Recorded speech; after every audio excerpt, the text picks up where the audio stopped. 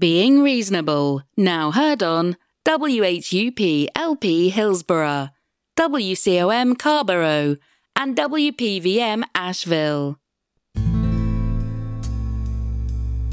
Being Reasonable comes to you from the WHUP studios in downtown Hillsborough, North Carolina. Please fasten your seatbelts. I'm Mark Solomon, and you are taking part in Being Reasonable, the weekly conversation show that focuses on how we've arrived on our steadfast views and our desire to know what is true. To participate in this friendly collaboration, all you need is respectfulness and an honest interest in the truth. We can all improve the way we form and consider our beliefs, and we can do so by being reasonable. 1, 2. On this week's show, we speak with Rabbi Mendy Minkowitz of the Chabad Jewish Center of Elon and Burlington. Rabbi Minkowitz discusses his belief in the existence of God. So let's speak with Rabbi Mendy Minkowitz. It may sound a little cliche or it may sound a little obvious, but I think discussing the belief in the existence of God, I think is pretty fundamental. Just so we know what we're talking about, by God, we mean what? That's already a good question. By God, we mean a universal entity that predates everything that exists and creates and is intimately involved in everything that exists. I'm refraining from using a term in specific because I don't want it to be limited to, my tradition or something, because I think that there's a universal understanding of what we mean when we say God. There are obviously nuances in every religion about how to identify it or how to relate to it, but I think before you get to the breakdown, if you will, from religion to religion or from belief system to belief system, I think there's a universal understanding that by God we mean an entity that is overarching over all of existence. So you mean a universal entity, no matter what other people may call it. This is a universal Precisely. God control that has either a control or omniscient knowing of everything, the universe. Precisely. On a scale from 1 to 7, would you say, how confident are you that this belief is true? I would have to say a 7, not necessarily because I am so smart or because I got a note in the mail that says God really exists and it's true, but because it's an embrace that you make to lead your life according to that belief. And when you do that, you have to really, let's say, buy into it. Also, on a scale from 1 to 7, how important is it for you to believe in things that are true and real? Very, very important. So 7, we can say? Oh, yeah. How do you know this is true? That's a good question. So I think I want to take a backwards approach to that question.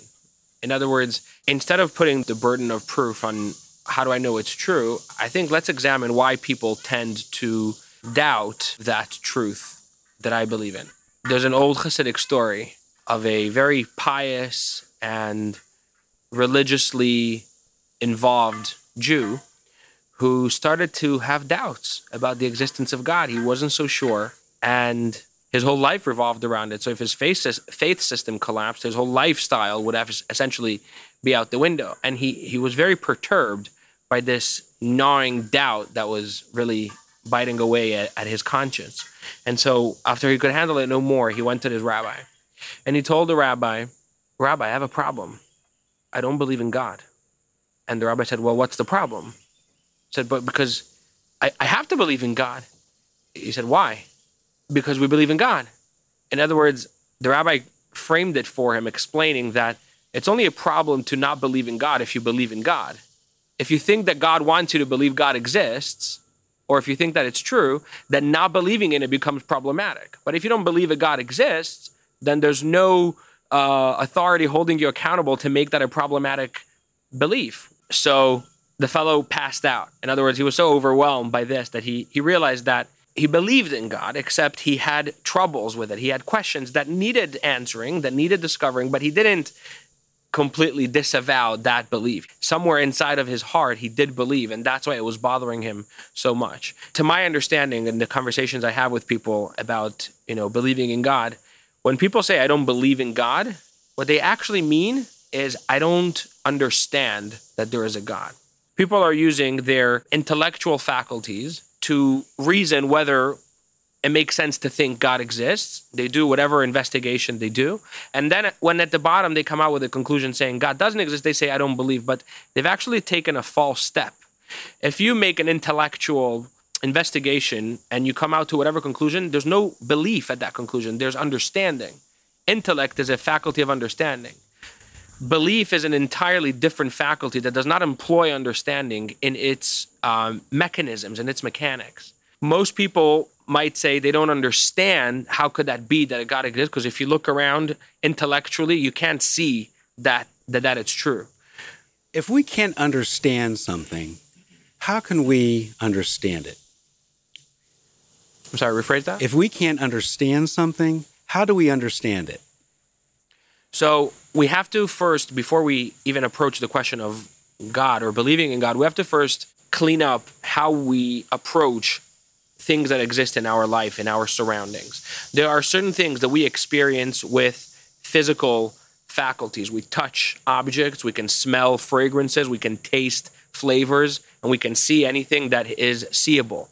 But for example, many things that exist are not seeable, at least not to the naked eye. You have to go under a microscope. So how do we know they exist? You're saying that we can measure them somehow. Because we have another faculty that can grasp them. Mm-hmm. For example, for many generations before, proper science was developed, people didn't understand that air exists because air couldn't be seen.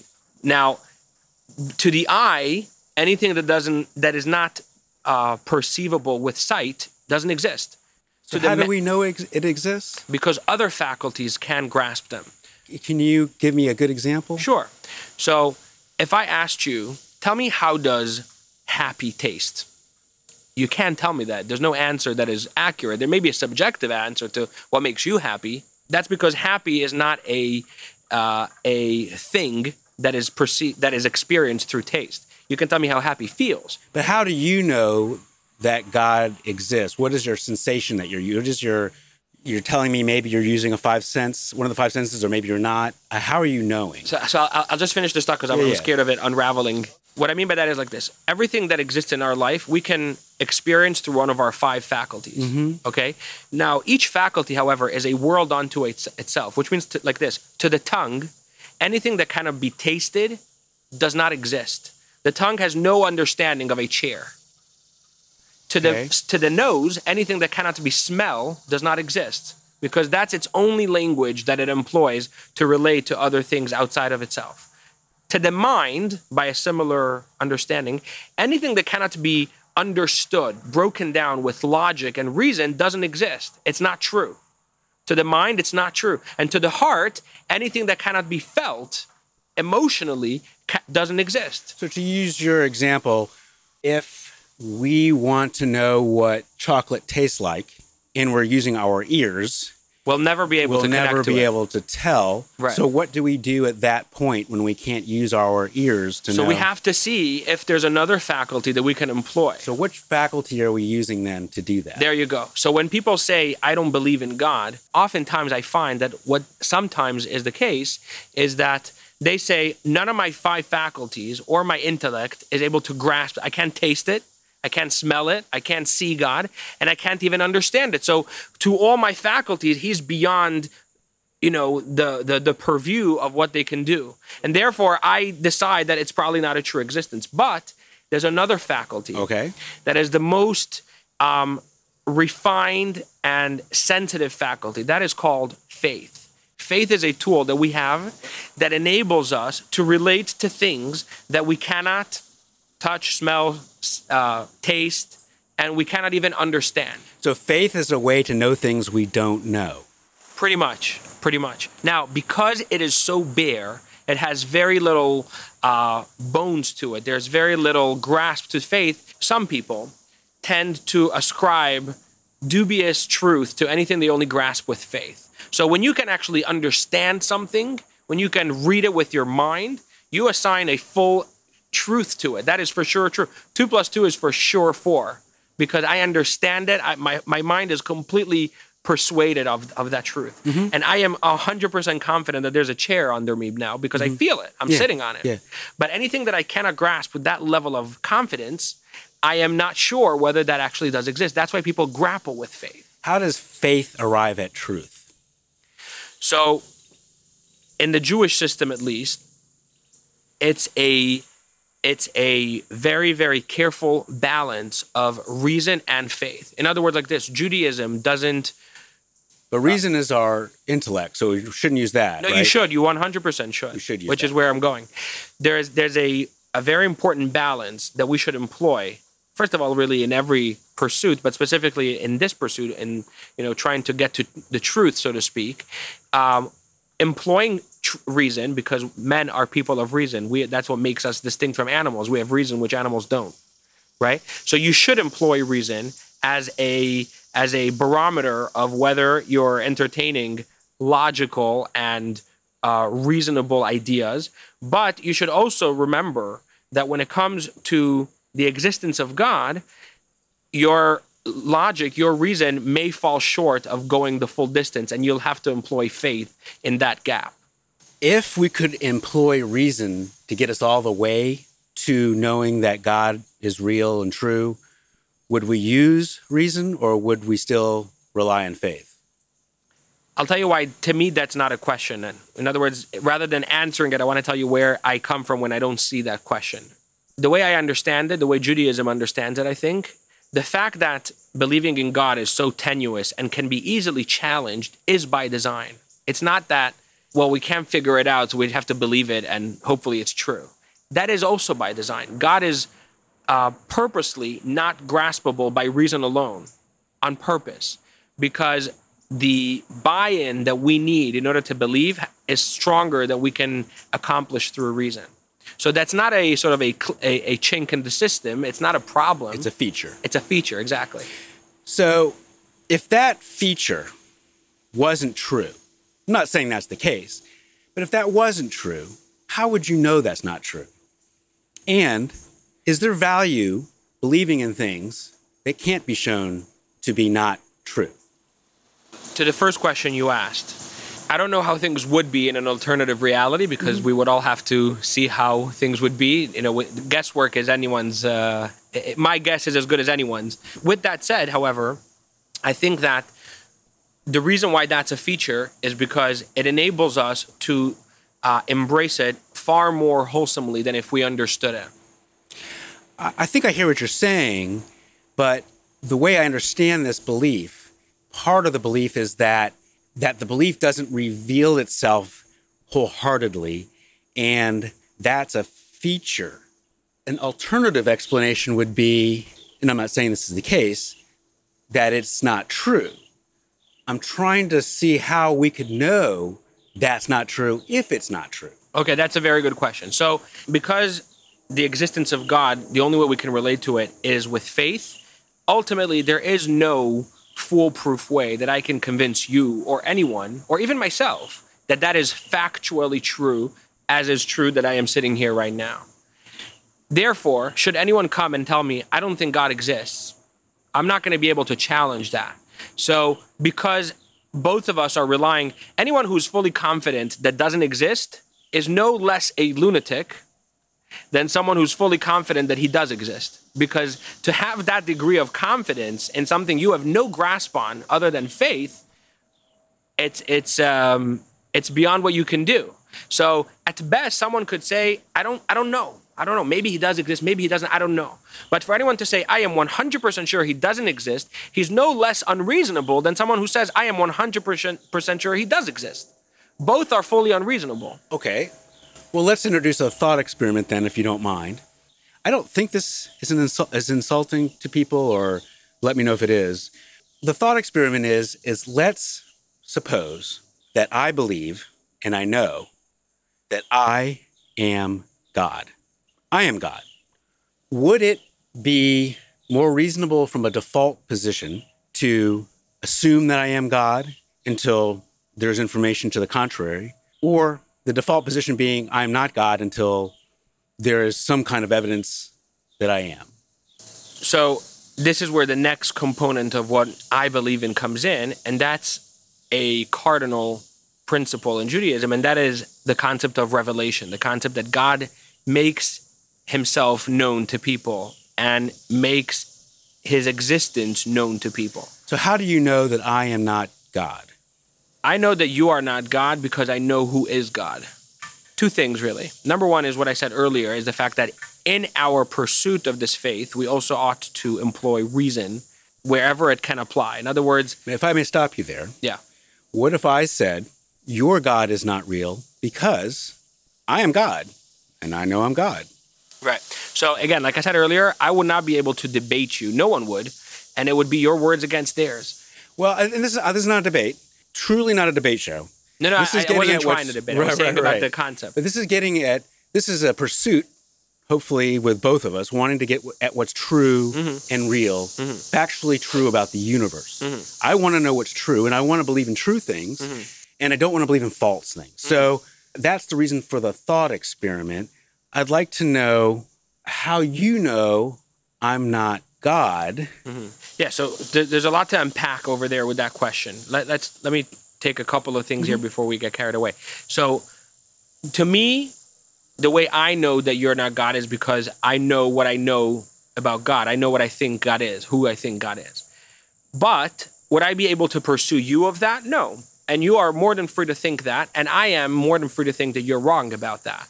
Because given that the only confirmation, so to speak, the only legitimacy that God has is in our minds is through our belief in him, then everyone can think what they want. But here's why reason is also important to employ. So that, see, there's a big difference between faith, belief, and superstition. They're not the same at all. Superstition means attributing arbitrary and possibly false value to arbitrary things. So I decide that if I carry a special token in my pocket, it'll bring me good luck. Is there truth to that? Nobody knows. Probably not, to my opinion. Faith is not superstition. Faith is built with a full corpus, a full body of reason as well. That's why it's important. So if faith were superstition, yeah, we could all go around, I'll say I'm God, you'll say you're God, and everyone's just free to think that they are God or that whatever they want is God. And that's why in antiquity... If I say that I am God and someone wants to know whether I am God, how would they, in my case, know whether they are believing in me because of faith or superstition? Because the way we are built as people, the way we are wired to gravitate to reasonable thinking and logical thinking and to recoil or distance ourselves from unreasonable thinking. That isn't to say we can't engage in it. But I think the fact that I am God is very reasonable. Right. Okay. So in that case, the onus would be on you to explain it.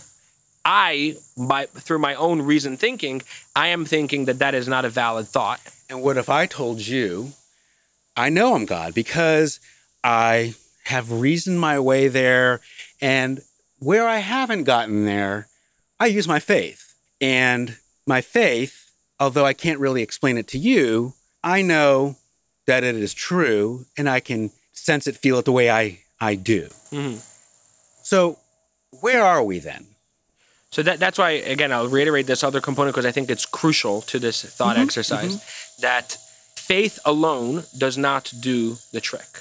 What I mean to say is that, yes, if we were to debate on a faith level, you're right. I cannot tell you that what I think is false, and you cannot tell me that what you think is true, and we would all be islands of individual faith systems that are mutually exclusive potentially and completely unprovable or undisprovable. But that's why that's not how my personal belief in God works. It's not solely reliant on faith. There is a very strong undercurrent of reason built to sustain that faith as well. You're using reason, you're saying, and then you're using faith. Let me ask you this then. Is there anything that could happen in your life, any way you think about how you think about God, using reason and faith, where you would say to yourself, you know what? I don't think God exists. Or you do 180 degrees, or you would change your mind. Is there something that could happen, or some thought you would have, or anything? 100%. I would definitely be vulnerable. I am vulnerable, as I think any believer is, to potentially being dissuaded of their faith in God. For you, what would that look like? I don't know. I think sometimes people are so deeply shaken by trauma that even their deepest beliefs are re-examined and they come out on a different side where they were previously. Not only about God, people are transformed, sadly, by trauma, and they become different people.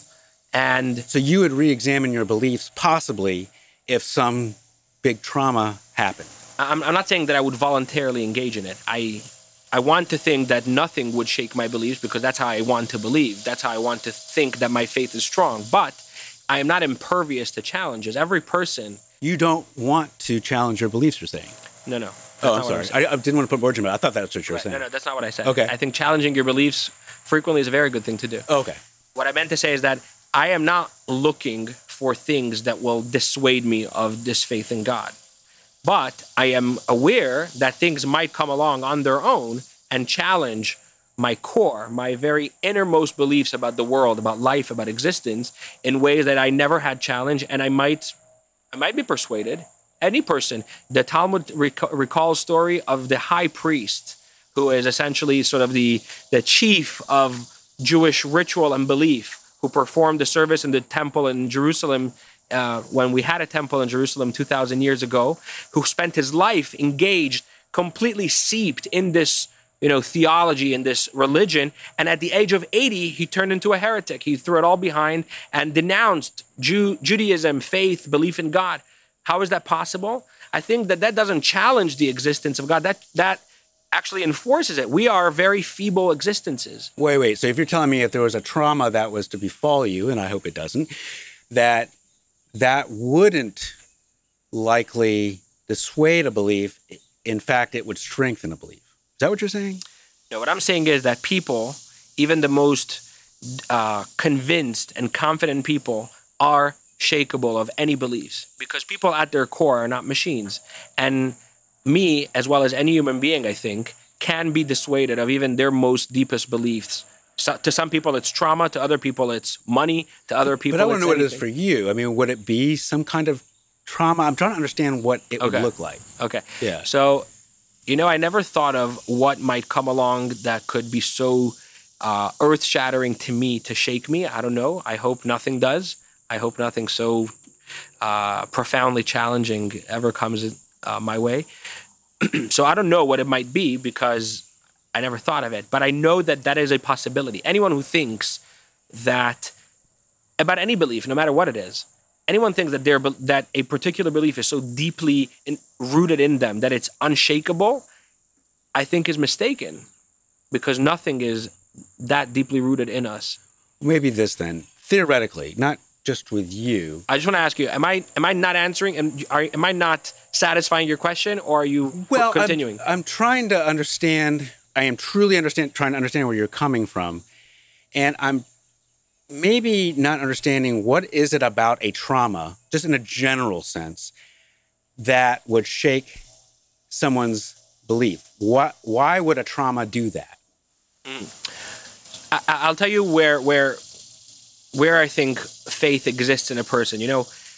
If you have to locate the seat of love in your body, most people would point to their heart. Now, physically, the heart is not an organ.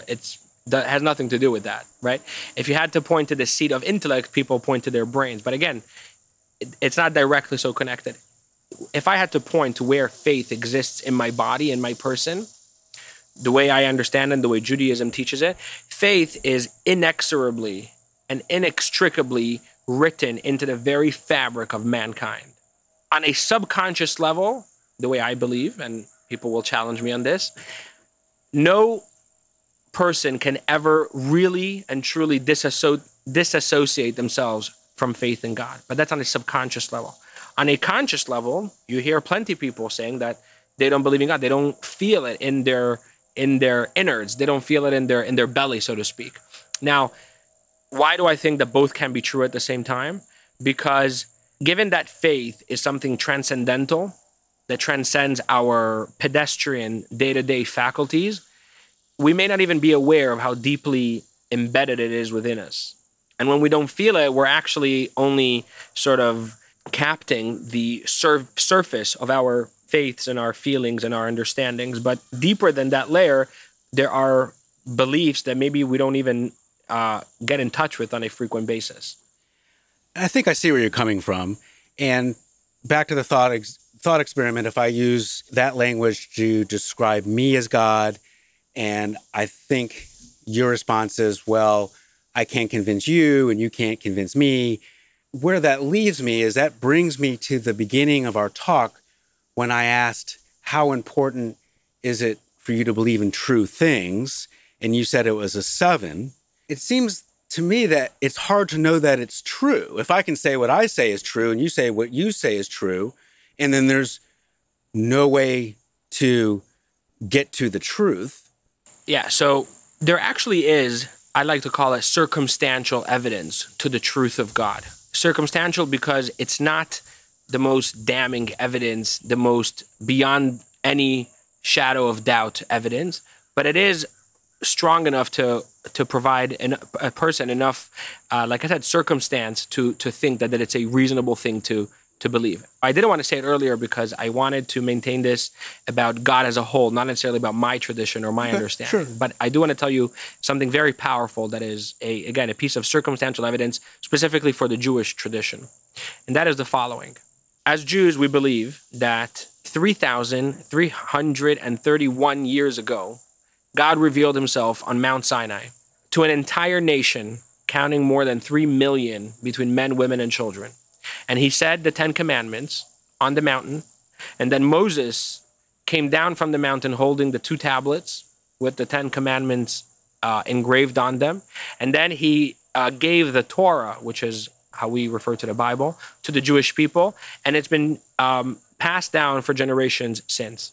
Now, how do I know that whole story is completely made up and never happened? The reason why I know that is a true story is the following. Let us assume that someone at some point, not then, made up the story. If it were his story, as it would be transmitted through the generations, it would likely suffer distortions, changes, and eventually becoming so profound that they would completely change the story entirely.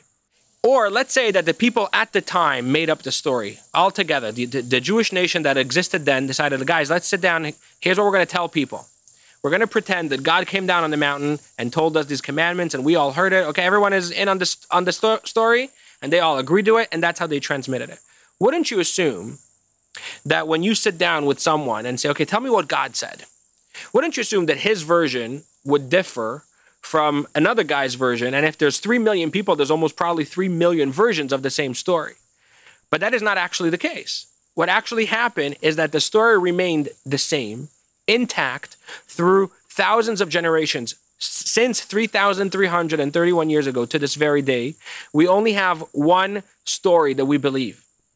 And the fact that the story is the same is very strong, again, circumstantial evidence that it's a true story. Because if it were made up, I don't know if you remember those games they used to play as kids, where one guy goes out and they have to agree on a story, and then the crowd, grills them and asks them, and when there's an inconsistency, that's when they lose the game, and that's how when they're proven to be lying, right? So an internally consistent story, right, over a long period of time suggests that something is true. Right, and let me add, this is important, is the fact that had the Jews lived since then to today in prosperity, in peace, you could say, well, why should the story ever be challenged? But the reality is that the Jews lived for the better part of their existence, not as a sovereign nation, not on their own land, tremendously persecuted. Our books were burned every generation and every century, and our faith was outlawed, and still it remained the same. So are you telling me that, and I'm not saying this is the case, if someone came to you with evidence and you thought it was sufficient evidence for your liking, that this wasn't the case, that the story has changed a little bit here and there and this and that, then you wouldn't believe in what you believe? No, that's precisely why I called it circumstantial evidence. That's because the cornerstone of my faith in So God... this wouldn't affect your faith. No. So I want to know how you know what you know. Right, so that's where I was about to get to. Yeah. So the cornerstone of my faith in God isn't what I just told you, isn't because it seems like the story is really true. I mean, it would have been challenged, otherwise it would have been fabricated and it would have been distorted. So I guess I could believe in God. That's not the faith. That's not the cornerstone. The cornerstone is a self-standing truth that God exists. Well, I want the self-standing information because I want to know how you know what you know. And Okay. that seems that relates more closely to that question. Yes. So if you look at the world and you look at the intricacies of the many systems that exist, in fact, let's focus on just a person. In one body, there are millions, probably billions of different parts that are moving all at the same time, completing different processes. And even with all our might and human progress in 2020, after thousands of years of progress, we haven't even been able to replicate many of those systems. We have been able to, medicine has made tremendous strides and we save lives today that in years past would have not been savable. With that said though, however, we haven't even scraped the surface of the intricacies of the human body to make one case, but of the world as a whole. If you look around, there are billions of animal species and vegetative species and mineral systems and types and kinds and people. And think outside of the world. There are endless galaxies and constellations. Our scientists don't even know what lies beyond what you see through a telescope. So because we don't know something, we don't know how something works, what does that say about the truth of this other thing? Where I was going was the following. I think that it's far more reasonable, and I'm underlying reasonable here, I think it's more logical to assume that there is an intentional force that put all these things in place and makes them be, rather than assume that they all happen by the freak of nature. I think it's a lot more likely to think, again, not to believe, to think, to reasonably think that there is a conscious being that made all these things happen. What are the odds? Not what are the odds. How possible is it that a human being with a consciousness, with the ability to reason, should come from nothing? So why you believe what you believe, I'm trying to encapsulate this, is that it's basically reasonable to do so. To some degree, that's what it is. But I still don't want to hang my belief on any one particular reason, because it would be short-selling that belief, that faith. In other words, it's like someone tell you, why do you love your parents? Well, because they give me room and board. That's a pretty shallow reason to love your parents. There's usually, you can't explain why, I don't know, they're my parents. It's just, I'm blood of their blood. In a similar fashion, the thing I told you prior about, the story from Mount Sinai never having been distorted or changed, and what I just told you now about how being more reasonable, all those things cement the faith and make it more palatable. But none of them and no other things to me personally are the single reason why I believe that God exists. The reason why I believe that God exists is because the Torah, which is my guide for life, explains that God exists. So back to my thought experiment, if I say that I am God and people believe in me for many different reasons, and I can come up with some circumstantial evidence and presumably... I wouldn't buy it. Why? How do you know something I don't know? How do you know that I'm not God? What do you know about me that I don't know? I know that God is not a human being. I know that God is infinite. I know that God is all-powerful, and you are none of those things. What if I say that God does present himself as a human? Right, so that's a good point. And what I mean to say is like this. Many people believe in God without realizing they believe in God. What I mean to say is like this. What do you mean when you say God? If when you say God, you mean I am the coolest, then yeah, you probably are God. No, I'm God. No, I am God. Right. So the thing is like this, that before we can say, do I believe in God, we first have to describe what is this God that we're talking about. When I'm thinking about God and I'm God, omniscient, all-powerful, you name it, that's the God I'm talking about. Mm-hmm. What do you know about me that I don't know about me? So I know that you are a human being. But I'm telling you, right, I may be in human being form, but I'm God. Right. So that's where there's the legal framework about what God means, because don't forget that Judaism is awash. Well, I don't recognize your laws. No, I understand. I'm God. You're asking me why I don't think you're God. So I'll tell you why I don't think so. Right. Because from my perspective, you have to meet certain criteria to be God. And what I mean to say is like that. Judaism has a very specific legal framework. In Jewish faith, it's laid out very, very clearly. God does not have a human form. And that's how I have formed my belief to be. So any person claiming to be God would be disqualified in my system. I understand, but we're not talking about your system really. We're talking about God. We're talking about a objective... You're talking about my faith. I understand, but we're talking about a universal objective God. So in some sense, either God can represent himself as a person or God can't. Can both be true? Well, I think we're skipping an important step here. Imagine you told me, would you like to have coffee? And I say, yes, I want coffee. And then you bring me tomato soup. And I say, that's not coffee. And you say, no, that is coffee. So there's an objective reality whether that bowl is a bowl of soup or coffee. It's not up to you or me to decide, right? Okay. And therefore, you and I can think what we want, and I am free to call that coffee, and you are free to call that soup, and except you're going to be wrong because there's an objective. It's not that you are entitled to your opinion about it. You are wrong. We have to remember those There's things. an objective truth. Right. I'm getting ahead. to that. Right.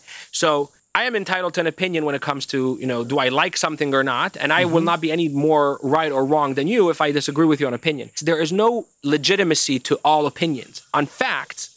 Are you saying that God is not a person? No. Cannot be representing himself as a person is a fact? No, that's not where I'm going. Well, that's what I'm talking. That's what I'm trying to talk about. I'm getting just it's a process that requires a lot of foundations to build on. I'm sorry that I'm taking. Well, when I talk to rabbis, I usually get the same kind of. I know rabbis just can't stop talking. Right. So it's not the same with God, but I'll tell you where I'm going. So when it comes to a fact, you are not entitled to your opinion about a fact. A fact is just a fact that predates you and will outlive you after you're done, right? Now, when it comes to a discussion about God, which is not a fact in the same way of a tomato soup bowl or a cup of coffee, it's not the same way. It's not a fact. It's not a fact in that way. How are facts different? Because that is provable, that is not provable. So it's not a fact.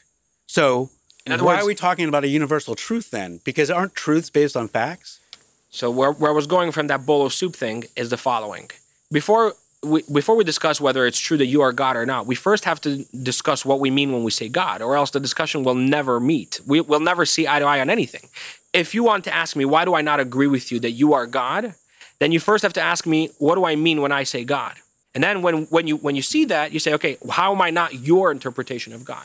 What I'm saying is that there, for the purposes of this conversation, a universal God who acts in a certain way, whether you believe that God should act in that way or if I believe that God should act in that way.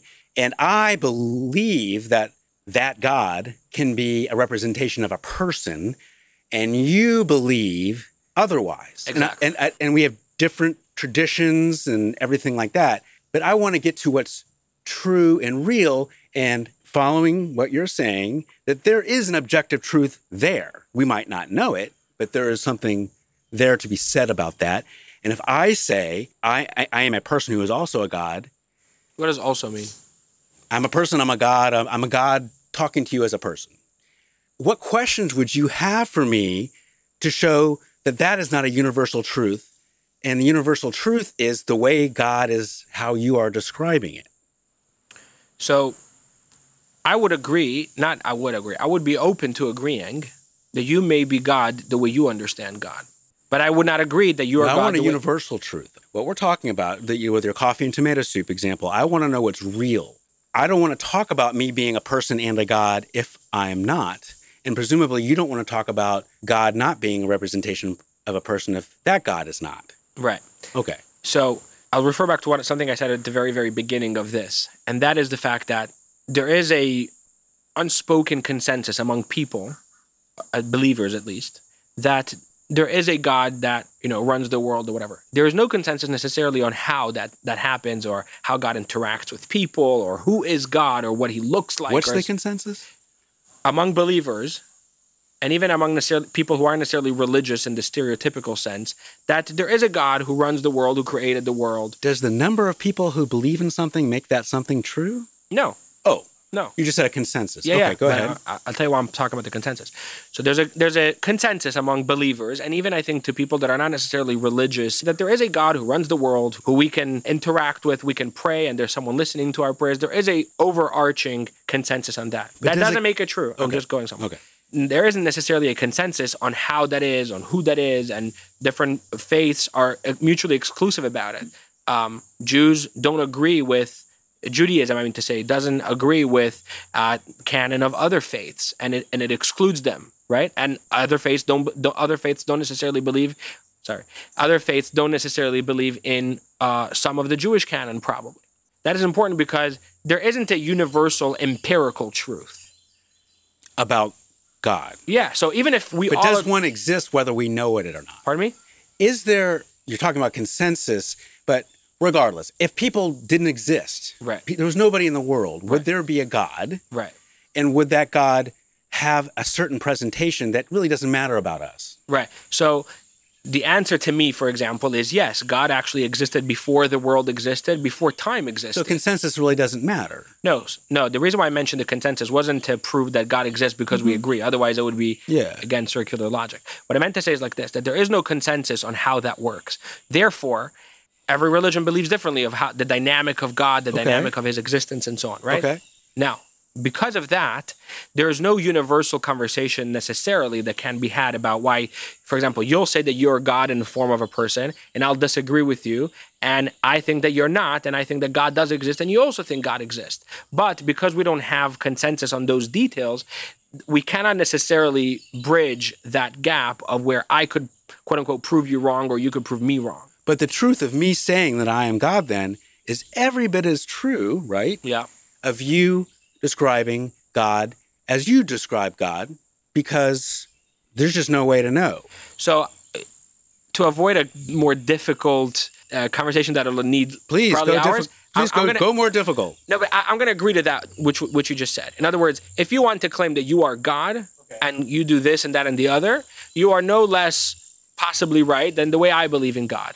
And you might be right. You might very well be right. I'll still not think that you're right, but you might very well be right. Because ultimately it rests on faith. It doesn't rest on reason. It doesn't rest on provable fact or logic. Therefore, I cannot ever dismiss that with fact, with reason. But are we both right, or are one of us right? Well, and I'm not saying which one, but how you see things. So from the provable standard, we're both right. From what I would think, which is obviously not provable and therefore not necessarily more valuable, in a court of law, we're both right. In a moral discussion, we cannot both be right. Only one of us can be right. So there is an objective truth there somewhere. Right. So why do we believe it if we don't know it's true in an objective, universal sense? Some people believe in God out of expediency. You. Why do I believe in it? Yeah. Oh, okay. Of course. Some people, forgot it was about me. Yeah. Well, I believe in it because of two reasons. Number one, I was raised in it, but I want to qualify that. In other words, I was raised by a believing family, and I can go back to as many generations of my family as I know. They were all believing Jews. And it was basically, in the milk I drink. It was in the water I drink. But that isn't to say that I never reasonably thought it out to myself and decided whether I agreed to the things I was raised on. It was your tradition. Well, but it's not only that. In other words, I don't want that to sound like, oh, well, that's all you ever knew. You've never known otherwise. But if you actually would have thought about it, maybe you would have come to a different conclusion. Well, it doesn't seem like a big leap to say that, people who are raised in Christian households believe in Christianity, and people who were raised in Islamic households believe in Islam. Right. And that's mostly true most of the time, right? But you also see here and there, you see leaps. You see Christians converting to Islam. You see Muslims converting to Judaism and so on. But so there is a component of why do I believe? There's a component because that's how I was raised. But there's also an important component of the fact that I asked critical questions to myself. Is it reasonable for me to believe this? Should I pursue this as a reasonable and intelligent thing to believe in? Or maybe my parents were just out of touch with reality. They were raised in a different generation where they needed these crutches to sort of get through life. But now we've progressed to a better world and we don't need those crutches. But it's important to realize two things. First of all, statistically speaking, there's a direct correlation between faith in God and quality of life. People who believe tend to lead happier lives. This isn't me speaking. This is, you can look at the numbers online. Is this why you believe in it? No, people who believe in something. Okay, but I want to know why you believe. So I told you, right? A mixture of my upbringing and the result of my critical thinking into it. One more reason why I believe in it. This is another important thing to me. Jews for generations were burned at stake, were persecuted, and terrible things were done to them for this belief. Mm-hmm. For this very belief that I embrace now. Mm-hmm. And I thought to myself, why were they so stubborn about it? Why wouldn't they just relinquish it, give it up, and be able to live? The Nazis would have stopped. The Inquisition in Spain would have stopped. We preferred being martyred. People saw their children being killed in front of their eyes. For this faith, there has to be something so incredibly powerful about it, so incredibly true, that we never were willing to sever our connection to it and prefer to die rather than give it up. Could I say that very same thing about another group that has been persecuted for whatever reason? Could I use that same logic? You could, just not to the same extreme. Christians have been and are currently persecuted in some places. Muslims have and are currently persecuted. So being persecuted doesn't necessarily speak to the truth value of the belief. No, it's another piece of, like I called earlier, circumstantial evidence. It's another thing that leads me to think but the primary reason you believe in what you believe is reason and faith. No, the cornerstone of it is a self-validating truth that God exists. Why do I think God exists? Because. Are self-validating truths true? Only so long as you want them to be. So it's not a universal truth? Well, to the believer they are, but to a non-believer they're not. I want to know what's universally true. And I think you do too. Yeah. Well, so I think it's universally and objectively true that God exists. I think it's as true as that brick being right here. But I don't have a way to prove that to you the way I have a way to prove to you that the brick is here. So is it universally true? Yeah. Is it universally demonstrable? No. How are things universally true, yet universally not demonstrable as being universally true? That's a convoluted question. I'm sorry about that. No, I think I understood. Stop me if I didn't. Is something being demonstrably true the reason why it's true, or it's just a confirmation that it's true? It's not the reason why it's true. This brick is here because it's here, not because I can show you a picture of it or I can touch it. The demonstration is only a verification of that truth, but it's not the reason. It's not the verifying cause. Something you already know is true. Not something you already know is true. Something is already true, irrespective of your knowledge. How do you know it's true? So how do you know is where we get lost, is where we get confused. Mm-hmm. The demonstration of a truth isn't the cause for that being true. It's only the verification for it. Let's say you are blind and you don't see this brick. Is it any less here than if you don't? No, it's still as here. We can tell that belief is true, that brick is true. We can have a computer that measures bricks, come and measure that brick and say, yep, that's a brick. And we don't have to exist, and that brick is true, and that brick is real, that's universally true. Why is that truth any different than a universal truth about a conception of God? Or no conception of God. Maybe someone doesn't believe in God.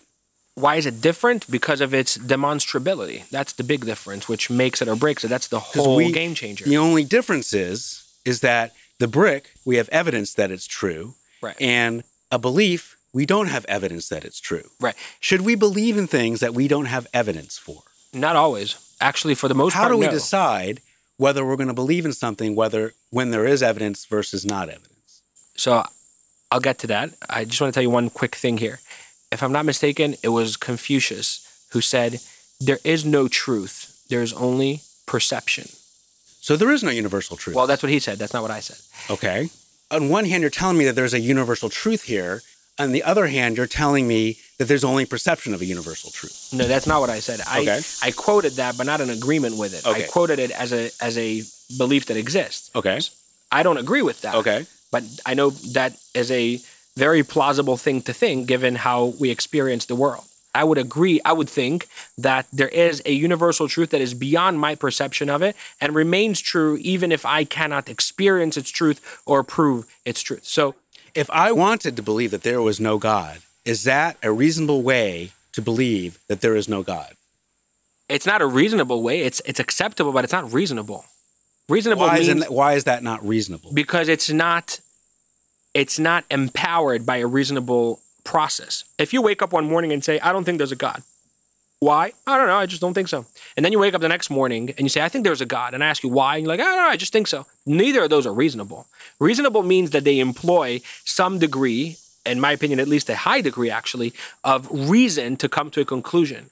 And you need to employ reason in why you believe in God, but you cannot base it on reason. When do you know what you're believing is based on reason versus what you're believing is based on faith or something else?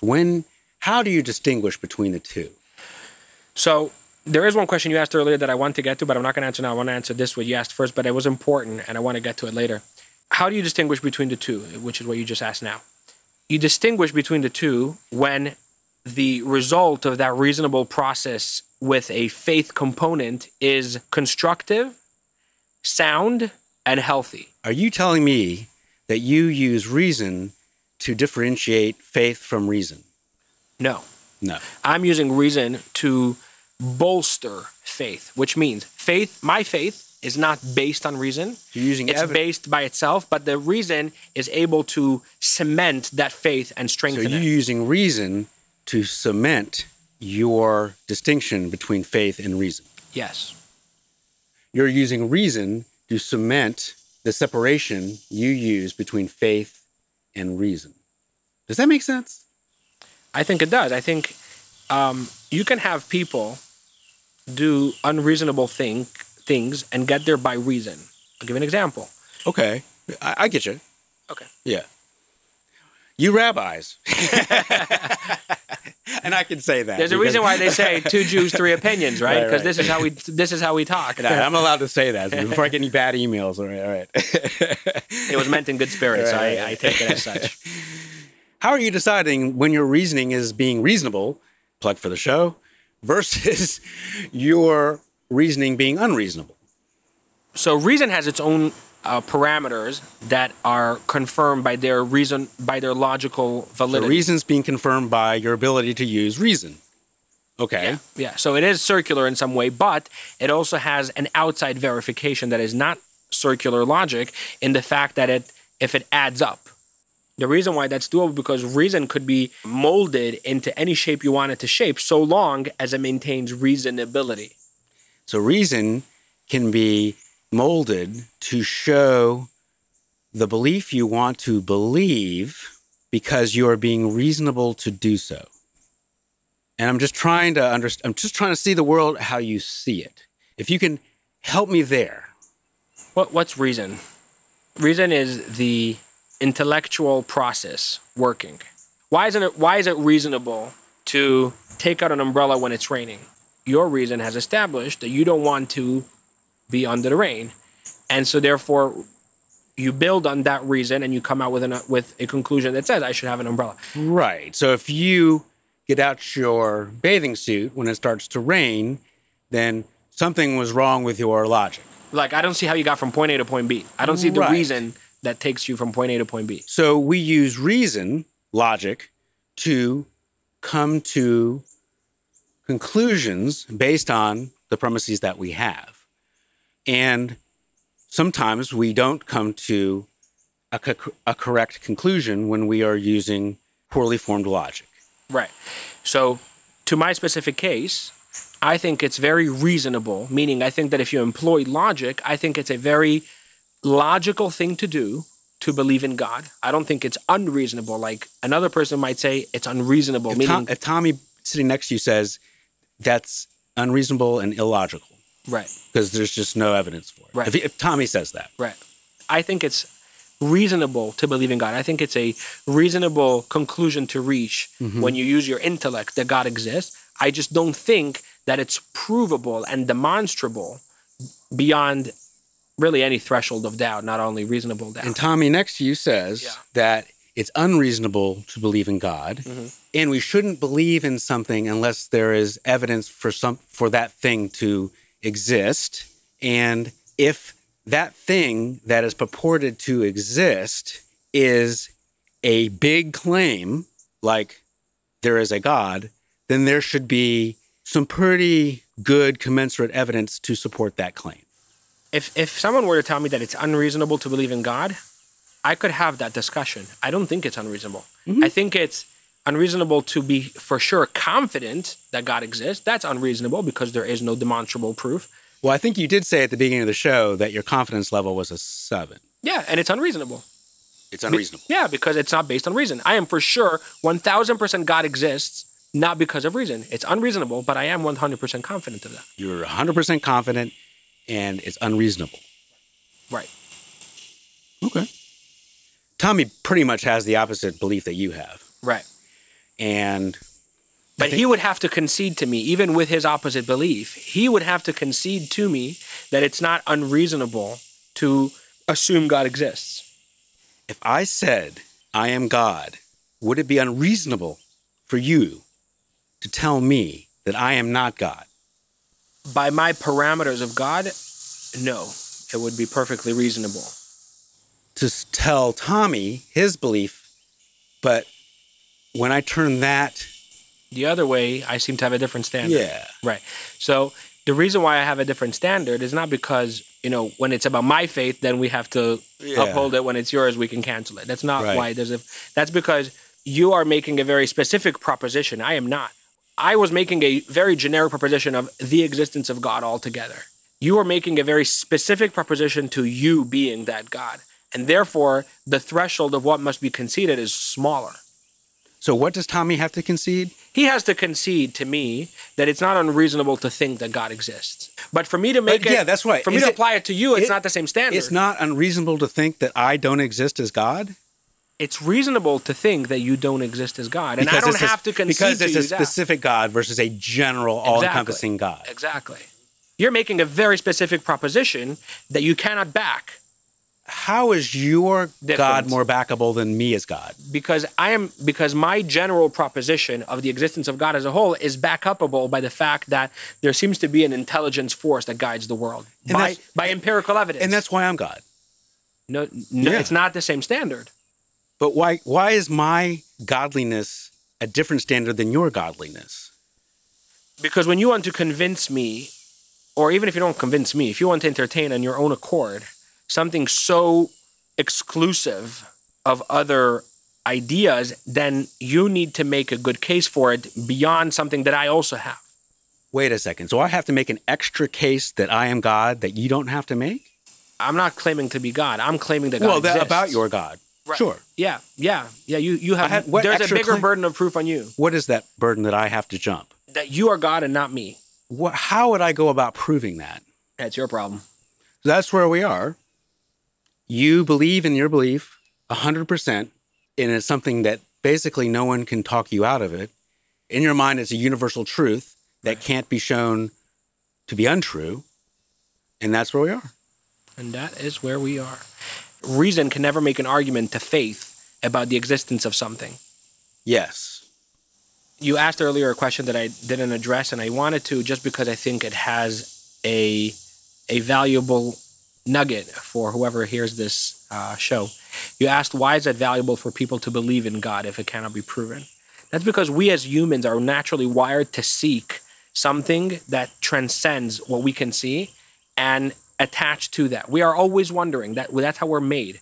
None of us really just go content through life if we can eat and sleep and never think about these things. I think I get it. And I think I could ask you, does the way humans seem to be wired to accept beliefs speak to the truth of belief?